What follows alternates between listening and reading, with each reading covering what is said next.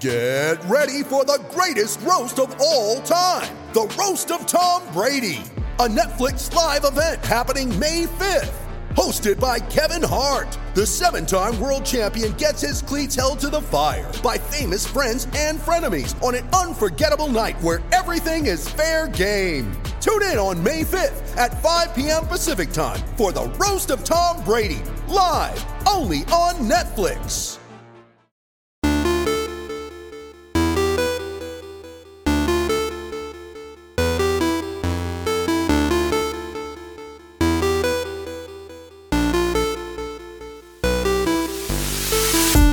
Welcome into Nuggets Numbers. I am your host, Ryan Blackburn, at NBA Blackburn on Twitter. It is Monday night when I am recording this, following an interesting news day for the Nuggets, something that I was privy to, at least the information I had kind of heard in back channels. Gary Harris, Michael Porter Jr., Torrey Craig, and Monte Morris, all reportedly outside of the Orlando bubble. Some of this was stuff that you could probably piece together just based off of the pictures that were being taken at Nuggets practice over the last couple of days. But some of it's surprising. It's always surprising to hear that a starter in Gary Harris and 3 major rotation players in Porter, Craig, and Morris aren't at the bubble on top of Nikola Jokic officially. But playing the photo gallery game, I don't think those are the only 5 players who the Nuggets have had unavailable to them over the last couple of days. They probably joined PJ Dozier, Vlatko Cancar, and Keita Bates-Diop as well. It's very possible that all of those guys just haven't been pictured. Maybe they're in the building, maybe they're in the quarantine, and they're getting ready to start practice tomorrow. But it's no surprise in my opinion that the Nuggets canceled practice on Monday. That wasn't initially in the cards, but they decided to do it because if those guys are all gone, the Nuggets had 2 guards, 1 wing, 3 true power forwards, and 3 centers at their disposal. And there's just not a lot of significant work that can get done in those situations when you don't have all of your players available. So it's going to be interesting to see how the Nuggets handle that. We'll talk about the implications of certain players not being in the bubble.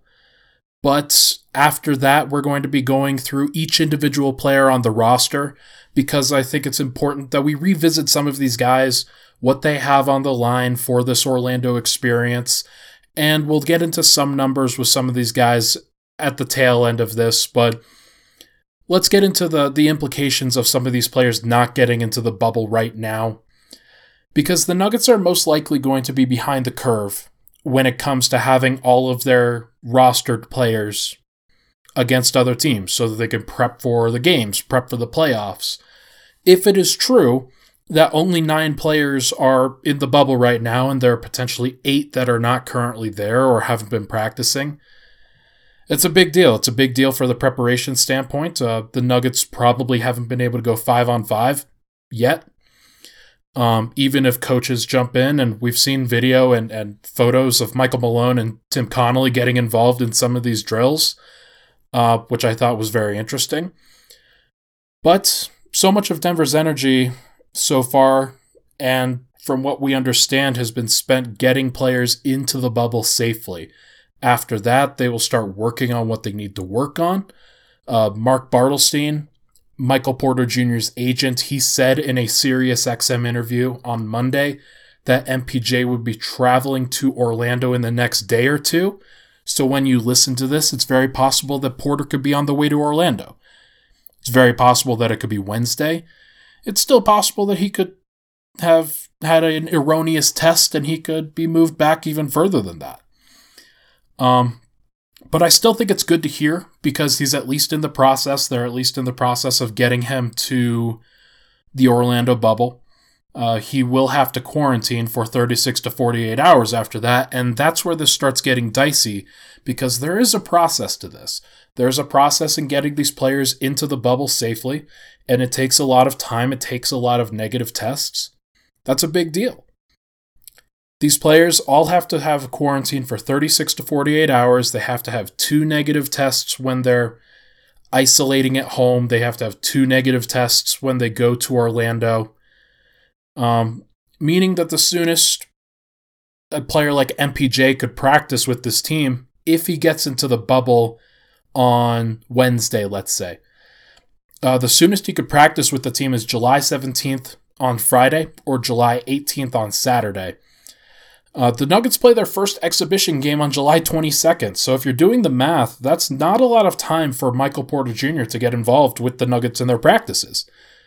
Now, it's not necessarily a concern for MPJ, but it could be a concern for every other Nuggets player that's not currently in the bubble. We haven't heard from any of these guys, and until we see pictures and photographical evidence of those guys in Orlando, I'm just going to continue assuming that they're not there. That's all you really can do unless you get empirical data that they are. So, the Nuggets will have their first exhibition game on July 22nd. Their first real game is on August 1st. That's 10 days after that. So, technically, the earliest that Porter is likely going to be able to have some warm-up time is about 2 weeks before the Nuggets play a real game.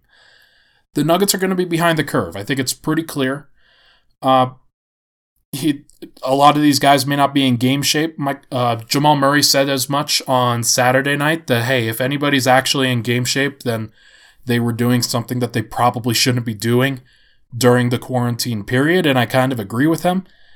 In order to be in game shape, you have to play games, you have to play 5-on-5, and you probably weren't supposed to do that before any of this process. But we're going to see what happens with the rest of this roster. We're going to see what happens with all these guys and whether they'll be physically and mentally ready to contribute to a playoff rotation. The Nuggets may just have to treat their first couple of games of the seeding games as exhibition games to get everybody engaged. Remember, Nikola Jokic is still not there. Nikola Jokic is still trying to get cleared, trying to figure out how to get back onto the court. Seeding may not matter to this team as much as it does to other teams, because I think the Nuggets, they feel like they're championship contenders and they know that they have to beat the best in order to be the best themselves. But it may matter in a first-round series if they get the team that they didn't want to play. Let's say they don't want to play the Houston Rockets. I can understand that perspective, given that James Harden has given them trouble.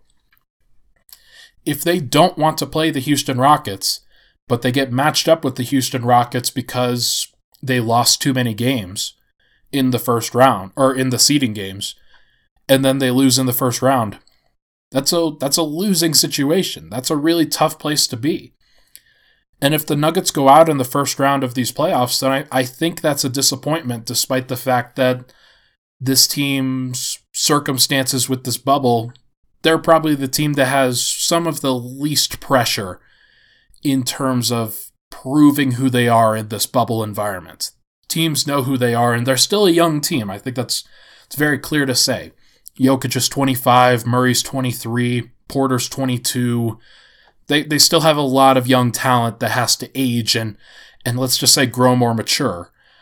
But they aren't the only team that's been affected by this. Bam Adebayo of the Miami Heat, he's also rumored to not be in the bubble quite yet.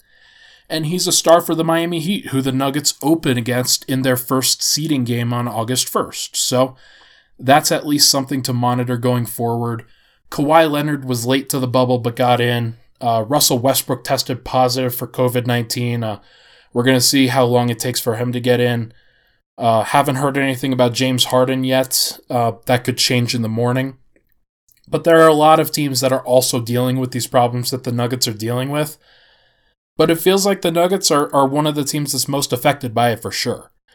That's a tough situation to be in.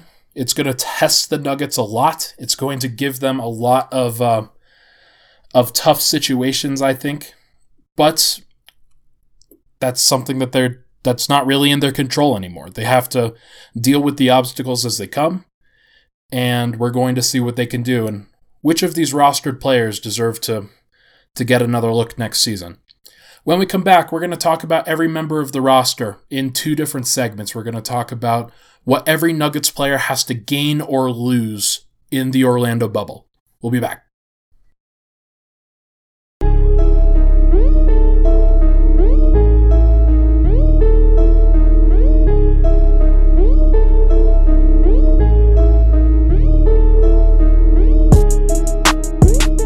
And we're back. Nuggets numbers, Ryan Blackburn here, flying solo. I don't know if you guys heard today, but we hired a new writer to contribute to Denver Stiffs. His name is Quentin Alberti. He was of Nug Love. He's been around and covering different teams over the course of his life. Spent some time with the Cleveland Cavaliers, spent some time with the Atlanta Hawks, currently lives in Georgia. Great guy. Excited to have him on. He's going to be kind of an analysis guy like myself, but he can provide some long-term and short-term perspective for this roster. So I'm excited to have him. He should be writing over the course of the next couple of days, but if you're interested, go give him a follow, give him some encouragement. It's nice to have him on the staff, and we're gonna be happy he's there, because we're about to have a lot of content, and I'm excited for it, but it's going to be stressful, to be clear. Let's talk about these roster players. Let's talk about these guys. I've broken down every single player into 5 categories for these Nuggets. And we're going to talk about the first 3 categories here and the last 2 categories in segment 3. The first category is roster spot guys. These are guys that may or may not be on an NBA roster at the start of next season. But the next few months, they're going to have an opportunity to change that, whether it's with the Nuggets, whether it's with somebody else. These guys, and there's 3 of them here, Noah Vonleh, Troy Daniels, and Tyler Cook. All 3 of these guys were healthy. They showed up to the bubble. That's a really good sign. They want to put in the work. They want to prove that they deserve to be in the NBA. And I think that they probably do. Troy Daniels is a long-term veteran. He's been around the block. He knows how to do all of this. He's been in and out of good rotations in the past. Spent some time with the Lakers this year. He hasn't really shot it well, and he's getting a little bit older. But I don't really have a strong opinion on him. He's always been a lethal shooter for sure. If he comes into a game and really proves that he can make a difference with his shooting, then teams will want him. The Nuggets may want him going forward. So if he can provide some veteran perspective for this Nuggets group, that's a win for sure. I like Noah Vonleh as kind of an extra big man on this roster. I don't think he's ever going to be a guy that plays a major role. If I were the Nuggets, I'd be really interested in bringing Noah Vonleh back and have him compete with Bol Bol and have those 2 guys push each other for that backup center spot next year. That doesn't include Mason Plumlee, and I'll get to him in a little bit. But those 2 guys, Noah Vonleh, Bol Bol, I'll talk about Bol Bol in the next segment. Vonleh feels like the guy that would really be a high-effort player, has some great rebounding talent, has some good physical tools as well. He could be a guy who pushes the rest of the roster to be better. And that's what you want from your roster spot guys, from your guys who are kind of on the end of the bench, not necessarily getting into the game all the time, but there's definitely an opportunity for them to push everybody else and make a role out of that. So I like that from him. He's proven he can play. I think that he would fit with this team going forward, but we're going to see. We're going to see what he does over these next couple of months. Or maybe we won't. I don't know. As for Tyler Cook, he probably doesn't have the physical tools to stick around this team long term. The Nuggets signed him because they needed a 17th player. They wanted to have another guy, another body on their roster just in case there were injuries, just in case there was coronavirus outbreak. He would be a guy that they are familiar with, that they understand his work ethic, who the kind of player he is. They wouldn't have brought him back a second time if they didn't trust him, if they didn't think highly of him. So I think he has the opportunity to work hard, then he could stick around for sure. We're going to see. I don't know enough about his game to really give much more than that, but he does seem like a player that could make a major proving ground in a couple of the exhibition games, as well as maybe a couple of the seeding games that the Nuggets don't necessarily take too seriously. Or maybe Paul Millsap isn't ready, or Jeremy Grant isn't ready, and they need another guy there. Next category is the end of rotation contributor category. These are the guys who they either didn't play this year or played very little. They weren't a part of the main picture, but they're trying to be part of the main picture going forward. The guys are Keita Bates-Diop, Vlatko Cancar, Bol, and PJ Dozier. Starting with Bates Diop, he was a guy that they acquired from the Beasley and Juancho Hernangomez trade. Kind of an end-of-bench guy who has good physical tools. Profiles as a guy who could really be a good bench forward. I see him as a guy who could play next to Michael Porter Jr. or Jeremy Grant. Maybe even Paul Millsap if Paul Millsap is coming back. But Bates Diop is a 6'7", 6'8", 230-pound, good physical profile guy, 7'3" wingspan.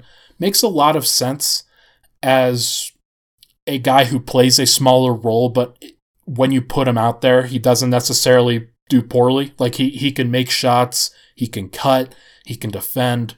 That's what he is at his ceiling. We're going to see if he gets an opportunity to hit that, but I expect him to play next year. I really do. Vlatko's kind of harder to place. We didn't really see a lot of Vlatko Čančar this year. I liked what he did in the Magnificent Seven game. He was kind of the seventh guy.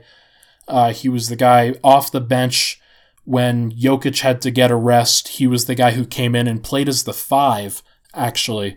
And I thought that was a really interesting role for him because he is big enough to play that role against bench bigs. And he sets hard screens. He did a lot of glue guy stuff. Not necessarily a great shooter, but if he had the opportunity to get comfortable, I think he could be a good shooter. But that's all the data that we really have from him. He didn't play a lot in the G League. He didn't play a lot in the NBA, so we're going to have to see with him, but I'm a little bit more skeptical of him than I am of Bates Diop. Bol, he's been making a splash in Orlando. People are really excited to see him, and it's clear to see why. He is still raw in terms of basketball IQ and being ready for the NBA, but his physical tools are absurd. 7'2", 7'9" wingspan, can shoot the ball like anybody's business. Like he may be the best shooter on the team. It's honestly possible with the touch that he has, with his ability to generate shots for himself, catch and shoot. He can drive. He can handle. He has a lot of talent. And I think it's very clear that if he could shoot 35% from 3 or better, block some shots, he would have a role on this team as soon as next year. They don't need a lot from the backup center position. And he could be that guy. He could honestly be a guy who, while Jokic isn't necessarily the best shooter from the outside, he does have some gravity there. If Bol is out there, he could have a lot of gravity. If he's a guy who you feel like can catch and shoot and he's a dangerous 40% guy, or he's a guy that if you leave open for just a second, you know he's knocking it down, that could really hurt opposing teams. And it could be just what the Nuggets need in the minutes without Jokic is to give them an opportunity to score just as many points, playing a different system, playing in a slightly different way than what they normally do. I think he's going to get some opportunity. Whether he's physically capable of being able to do these things is another story, but I would love to see him play some games while down here. He deserves it. He's been a good soldier. They've talked about his good attitude, his willingness to try, his willingness to do the things that are asked of him. That's important from a young guy who was a very high-profile player, but he just wants to get back on the court and play basketball. If he's willing to do those things, if he's willing to make an effort, then the Nuggets are going to have to see what he can do at some point. It would be cool to see him in a couple of these exhibition games. Just like Keita Bates-Diop, just like Vlatko, just like PJ Dozier, who just signed a long-term deal. He's still in this category because he's still somewhat outside of the rotation.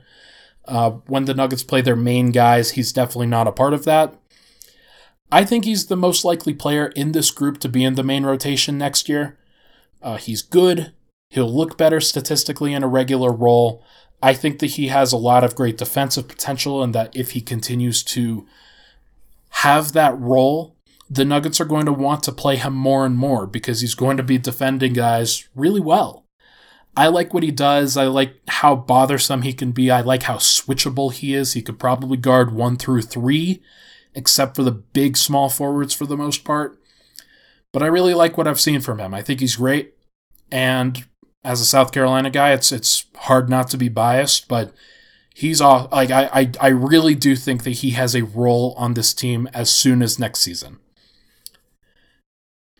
Final thing for this category, or final category that we'll talk about before another break, is the contract guys. These are the guys that are in the main rotation. They're rotation contributors, but they could be gone after the bubble playoffs for one reason or another, because they really only have one more year on their deals. Jeremy Grant is a player option. Paul Millsap, he is an unrestricted free agent. Mason Plumlee and Torrey Craig are also both unrestricted free agents. That's a big deal. Those guys are a part of what Denver wants to do, the culture that they've built. They've brought in guys around Nikola Jokic, around Jamal Murray, who really prioritize defense, who really do the little things, who are hustle guys. To have all of those guys up for contract, I think it's a really unique thing that the Nuggets have here, because they may be able to pick and choose who they want to bring back. And they may have to pick and choose, because if the cap goes down next season, then the Nuggets aren't going to have a lot of wiggle room to play with regard to the contracts that they can throw out there. So of those 4, they may only be able to bring back 2. They may choose to bring back only 1. I very much doubt that they'll bring back all 4. And that's a tough thing to hear for fans that think that this particular team is a championship caliber team just with a few changes.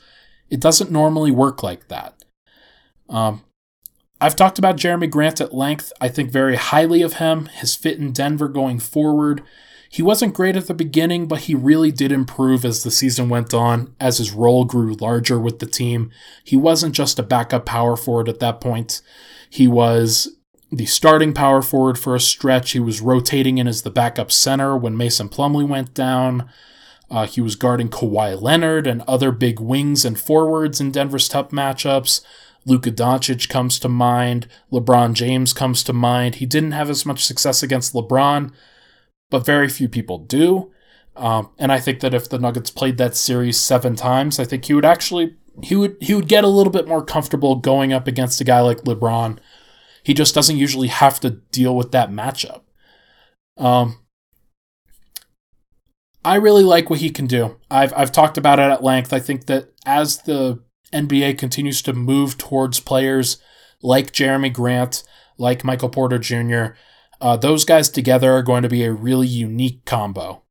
And teams aren't going to be able to deal with them on the offensive end. And defensively, I think they cover each other's weaknesses reasonably well. Millsap he's a different beast altogether. He had a really, really strong beginning of the year. When he returned, though, he wasn't as effective. The Nuggets weren't as effective with him on the floor. The numbers bear this out. I don't want to get into them too much, but the net rating with Millsap on the floor at the beginning of the year was extremely high. And when he came back, the Nuggets were net neutral, pretty much. It's not a great sign. But it is a good sign that with this break, he should be refreshed. He should be good. The Nuggets should be comfortable playing him. They should play him probably 30 minutes a night most of the time. He averaged about 25 minutes a night this year. He's probably going to bump that up to 30, 32 in the playoffs. And the Nuggets are going to need that. He's a good player, and that clearly isn't lost on anybody. I think there will be situations where he needs to sit. But like any role player, that's kind of how it is. It's just like he has to provide what he can provide, and the Nuggets, if they can't figure it out beyond that, that's more or less on them. Mason Plumlee, I think, is the guy on this list who's most in danger of not playing a major role in the playoffs and then being let go. The Nuggets are going to be in this situation where they have to figure out any way they can to match up with some of these top teams. And if they're playing against the Houston Rockets, I don't know what the Nuggets do with Mason Plumlee on the roster. It's going to be hard, but the Rockets don't play any bigs. So having Mason Plumlee to counter with size, it doesn't make that much sense. And then on the other end, like it would be different if Plumlee was a guy who could take advantage in the post and on the interior, but he's somebody who doesn't really. The Nuggets are going to need to play a more perimeter-based game, and that's just not his MO. But he could change that. He could change that narrative. If the Nuggets do have a team that they're facing in the playoffs where he matches up well, he could be a major difference maker. And I would like to see what he can do, kind of anchoring a defense a little bit. If his rotations are great, if he's crisp, if he doesn't foul, if he rebounds the ball well, that'll be big for him. It'll be big for his ability to get a contract next year. That everybody should want him to play well. Everybody should want him to perform as well as he possibly can. Lastly, Torrey Craig. I'm going to throw out some numbers here. Don't think too much of this, but it was just something that I wanted to throw out because I looked it up. Since January 1st, Torrey Craig played 27 games. He averaged about 21 minutes a night, so he was a significant part of what the Nuggets were doing. Since that time, no five-man lineup that Craig has been a part of that played 50-plus minutes together was a positive in net rating. There were only a couple, but none of those lineups were good. The same can be said about no four-man lineups, no three-man lineups, and only one two-man lineup was positive with Beasley and Craig. And Malik Beasley's gone. Craig's net rating while on the floor in this post-January 1 time period was minus 5.5. It's not all his fault. He shot 37% from three during that stretch. He was solid. He always plays solid defense, but the Nuggets, they just haven't performed well with him on the floor. This has been a trend going back the last couple of years, is that the impact that he makes individually, it doesn't necessarily reflect the team-wide impact. He had the lowest offensive rating on the team post-Jan 1, the highest defensive rating of any rotation player during that same stretch. It's not, the numbers are not kind. They do not like him at all. And my feelings on Craig are very, I think they're out there at this point. I think that Porter gives them a new ceiling. I think that he's a guy who they need to figure out and has to play more consistently. And Craig, he could be a guy that plays a major role in stopping specific opponents, but making him a consistent part of the rotation is probably a mistake. For whatever reason, it just hasn't clicked. And it's too bad because I think he does have a role in this league. He definitely can be even a starter on some teams. I probably wouldn't make him a starter personally, but he is at least a bench role player going forward in this league. And that he has a great consistent role there. He defends a lot of the top players. A lot of them. There's some data that the Nylon Calculus guys have put together. He has defended most of the opposing team's primary options more than almost any other player in the NBA. That's his role. He's the guy who shuts down the opposing team's star player or does what he can to do so. It's a tough role to play, and I don't think it's worked great for the Nuggets in that stretch, but he's still a good player. They still have to keep that in mind. But we're going to see if he can change that, because he's going to play. There's no doubt. Michael Malone will definitely play him. We're going to see just how much and whether that's effective. When we come back, we're going to talk about the last two categories, the long-term contributors and the NBA standing and legacy category. We'll be right back.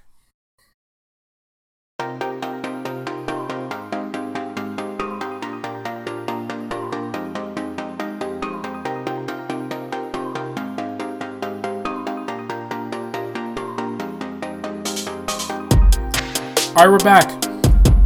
Final segment here. We've got 6 players left. We've already talked about 11 of them.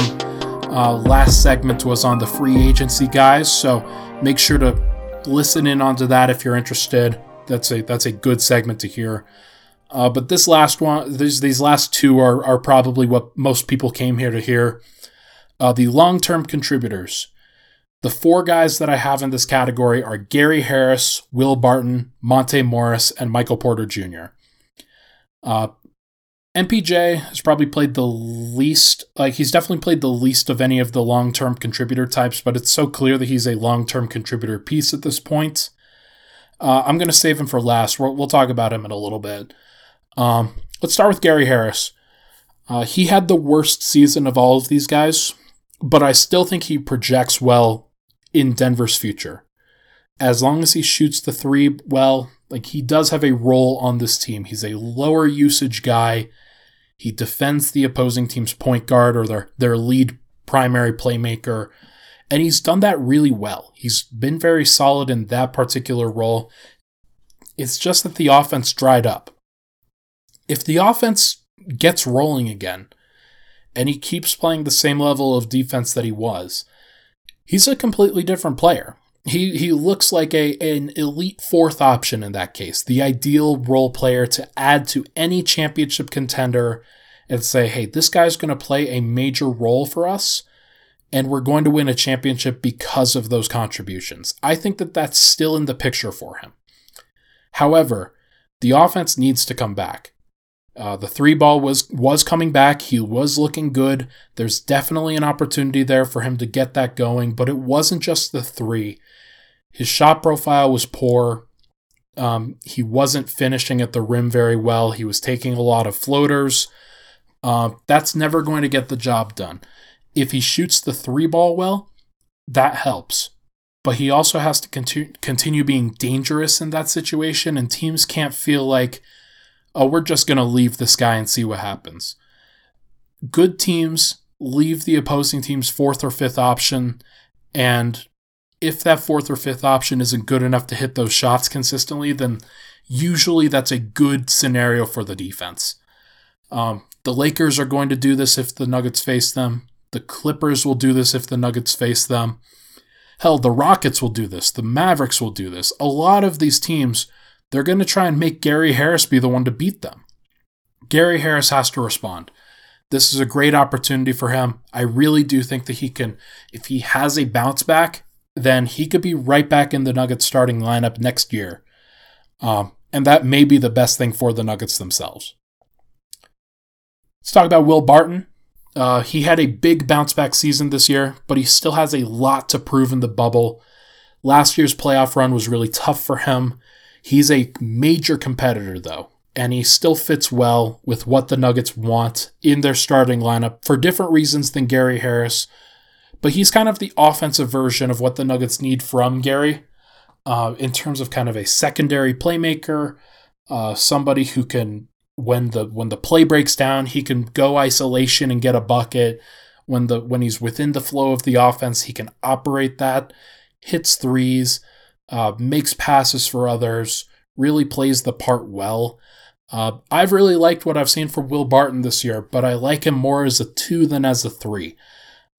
For obvious reasons, because the Nuggets are going to face these teams where the threes are just a lot bigger, and they're usually really good. Guys like Luka Doncic, LeBron James, Paul George, Kawhi Leonard. We've run through the names before. This has not changed. Let's just say the Nuggets stick with Will Barton at the 3 in that scenario. If he defends those guys reasonably well, and the Nuggets are able to outscore the opposition while he's on the floor, good for them. I'd be surprised. I don't think it's going to work that way. I think that when you ask Kawhi Leonard to defend Will Barton, Barton's probably going to be a little bit less impactful on the offensive end. And I just don't know what the Nuggets do with Will Barton defending Kawhi. That may be unkind. I don't think it is. I think it's just facts. I think you're just in that situation where you have to look yourself in the eye and say, hey, this isn't going to work. But you can't do that until you try it. I do believe that.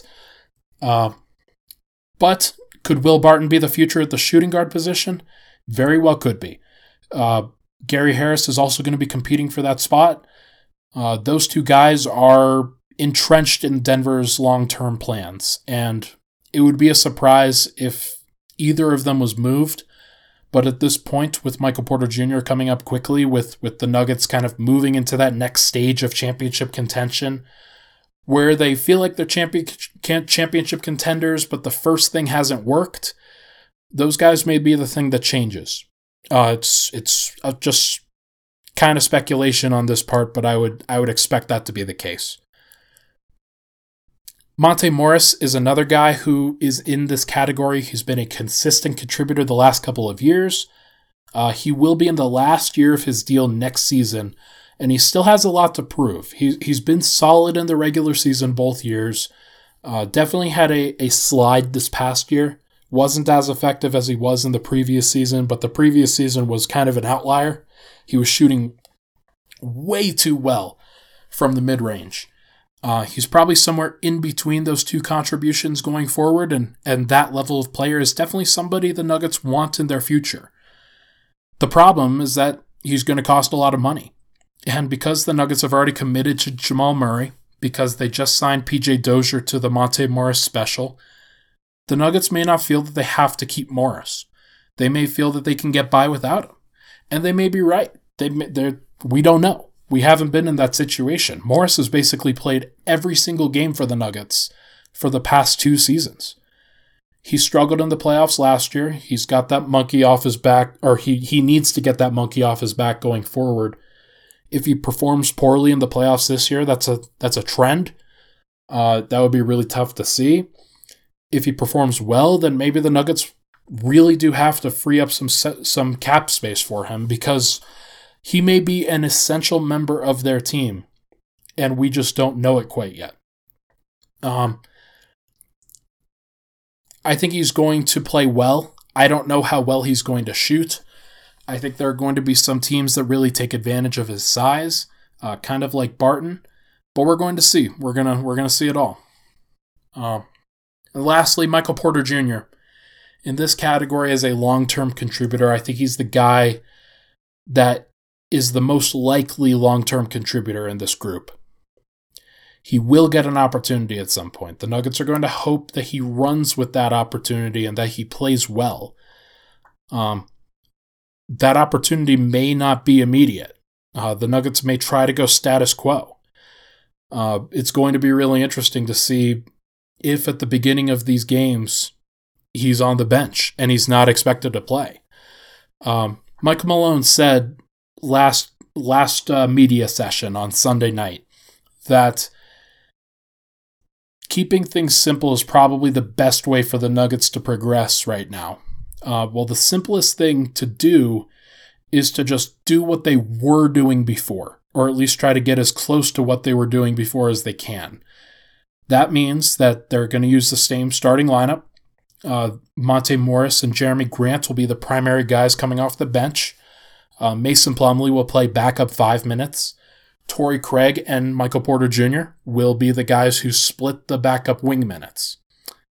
I don't know if that's the best way to do this. I actually definitely do not think that's the best way to do this, but that is definitely the simplest thing to do from a rotation perspective. Now, from a schematic perspective, keeping things simple may be really helpful for Porter. If the Nuggets don't call any plays, if they just try to put everybody in the best position to score and defend as possible by keeping things simple, then maybe Porter's the guy that you want out there, because he seems like a player that if you just roll the ball out on the court, he could go get buckets any which way he wanted to. That may be wrong, and we may see that. We may see him struggle in a playoff environment. We may struggle to see him operate in a COVID environment, in this bubble, where we don't know what anybody's going to do. We kind of just assume on these things, but we don't really know. But I think he's going to get an opportunity at some point. The Nuggets know how important he is. They know how he may change things long term for them going forward. He may jump into this next category going forward, and that's the guys who are really looking to build on their legacy, really looking to build on their standing around the league. But he also may not play. Like, Porter is going to be in this really polarizing situation where if he plays and the Nuggets play well, it will be because of him. If he doesn't play and the Nuggets lose, then it'll be because he didn't play. If he plays and he struggles, then it's just because he's a rookie. So it's the dialogue surrounding him is going to be pretty contentious. I know that. It's going to be tough. Gotta keep an eye out for that. It's going to be interesting. Last two guys I want to talk about are in the NBA standing and legacy category. These are the guys that don't really have money on the line. They don't have a future team role to worry about. It's more about them building their legacy and their standing. Maybe not for Jokic, but definitely for Murray. He wants to continue to prove that he deserves a high standing in this league, that he's one of the best players in the NBA. He wants to be one of the best players ever. Well, last week, Jamal Murray was ranked as the 47th best player by Bleacher Report. I can make an argument that he deserves to be higher, but I can't make an argument that he deserves to be much higher. That top 35 category is kind of approaching the all-star caliber guys. Steph Curry and Kevin Durant haven't played. There are other guys like Victor Oladipo who's barely played that probably deserves to be in that general vicinity as well. But the closer you get to that top 30, the top 35, that's all-star. Murray's not there yet. He's just not quite at that point. It's very possible that in these playoffs he could prove to be an all-star caliber player, but it would need to happen. It would need to progress. That's something that's on the line. Murray has been very focused. He knows that he has to get better. He knows what he has to do to get better, I think. He recently discussed in an interview that he has to stop thinking too much, and he has to be more confident in his three and be willing to fire from three even when he's not necessarily super open. He has to be confident in the player that he is. Well, that's all great. It's something I've been preaching for the last couple of years, but it's about putting it into practice. It's about showing that you're more than just what you say. Proving it out on the court. That's something that Murray thrives on. He averaged 21 points, 4 rebounds, 4 assists in the playoffs last year. If he matched or exceeded those numbers, if he put up better efficiency, more consistency this year, that's a great step in the right direction for him. I like that. I think that he's had a career so far where people just don't really know exactly where he's at, where they think they know where he's at, but they may not. I think that he could be the second best player on a championship team. If you ask Murray, I think he could be the best player. But there are a lot of people that don't share my belief, that don't share my confidence in what he can grow into. And I do understand where their points are coming from. He has to continue to grow. He has to continue to be better than what he's been and to continue to progress. We're going to see whether that happens. The last guy, the guy who's not currently in the bubble, but we're going to see if he is. We're going to see where he's at with this. It's Nikola Jokic. In that same top 100 ranking by Bleacher Report, he was ranked as the 6th overall player, ahead of guys like Joel Embiid, Damian Lillard, Paul George, Anthony Davis, right behind Luka Doncic. I think you can make an argument for flip-flopping those guys too. But that's really high praise. And we continue to talk about Jokic being one of the greats, one of the best players in the NBA. Well, this is the time for him to prove it. Praise like that also comes with the expectations of playing like that, being that level of guy in the playoffs. Can he be the best player on a championship caliber team? That's the question that a lot of people are asking. I think he can be. I've always thought he can be. I think that he proved that last year. I think he's proven that over the last couple of years. But we're going to see. He's had these situations where he's played well against a team like the Clippers. He struggled against a team like the Lakers.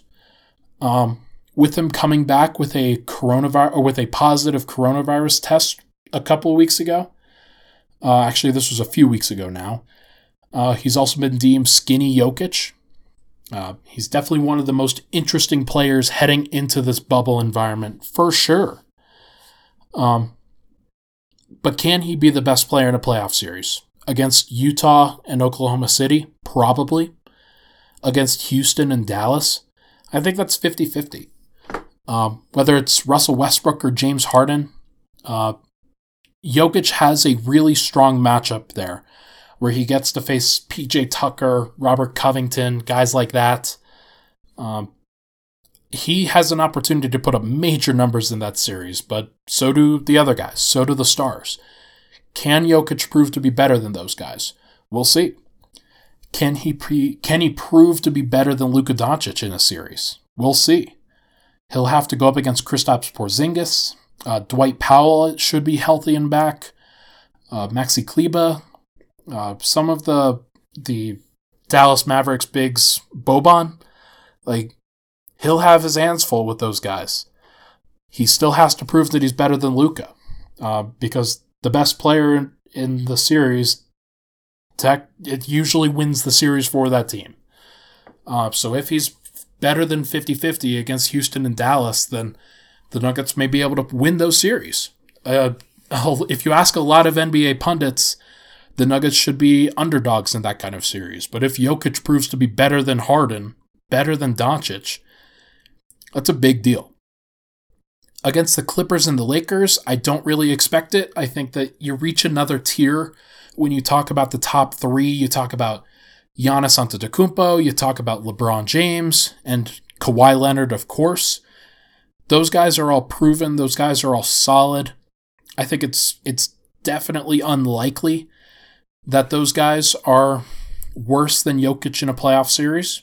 But if any of those matchups yields a different result from what I talked about, it will be a big story for Jokic, whether it's positive or negative. If he was better than Kawhi Leonard in a Clippers series and the Nuggets advance to the Western Conference Finals, that's a big deal. If he's worse than Chris Paul or Rudy Gobert or Donovan Mitchell in a series against Utah or OKC, that's a big deal. But we're going to see. I'm looking forward to it. I appreciate you sticking around with me if you've stuck around this long. This has been good. We're going to get some more info going forward after Tuesday's practice. Hopefully we hear some positive stuff about Nikola Jokic and some of the other Nuggets players who are coming back. Would love to hear about more Nuggets in the bubble. That would be a great thing for the Nuggets, just to get everybody through that process. We're going to see what happens. Looking forward to when it does. Make sure to check out Quentin Alberti on Twitter, as well as his new work on Denver Stiffs when that comes around. And I'm really excited to see it. Thank you so much for tuning in, and I will talk to you guys on Friday.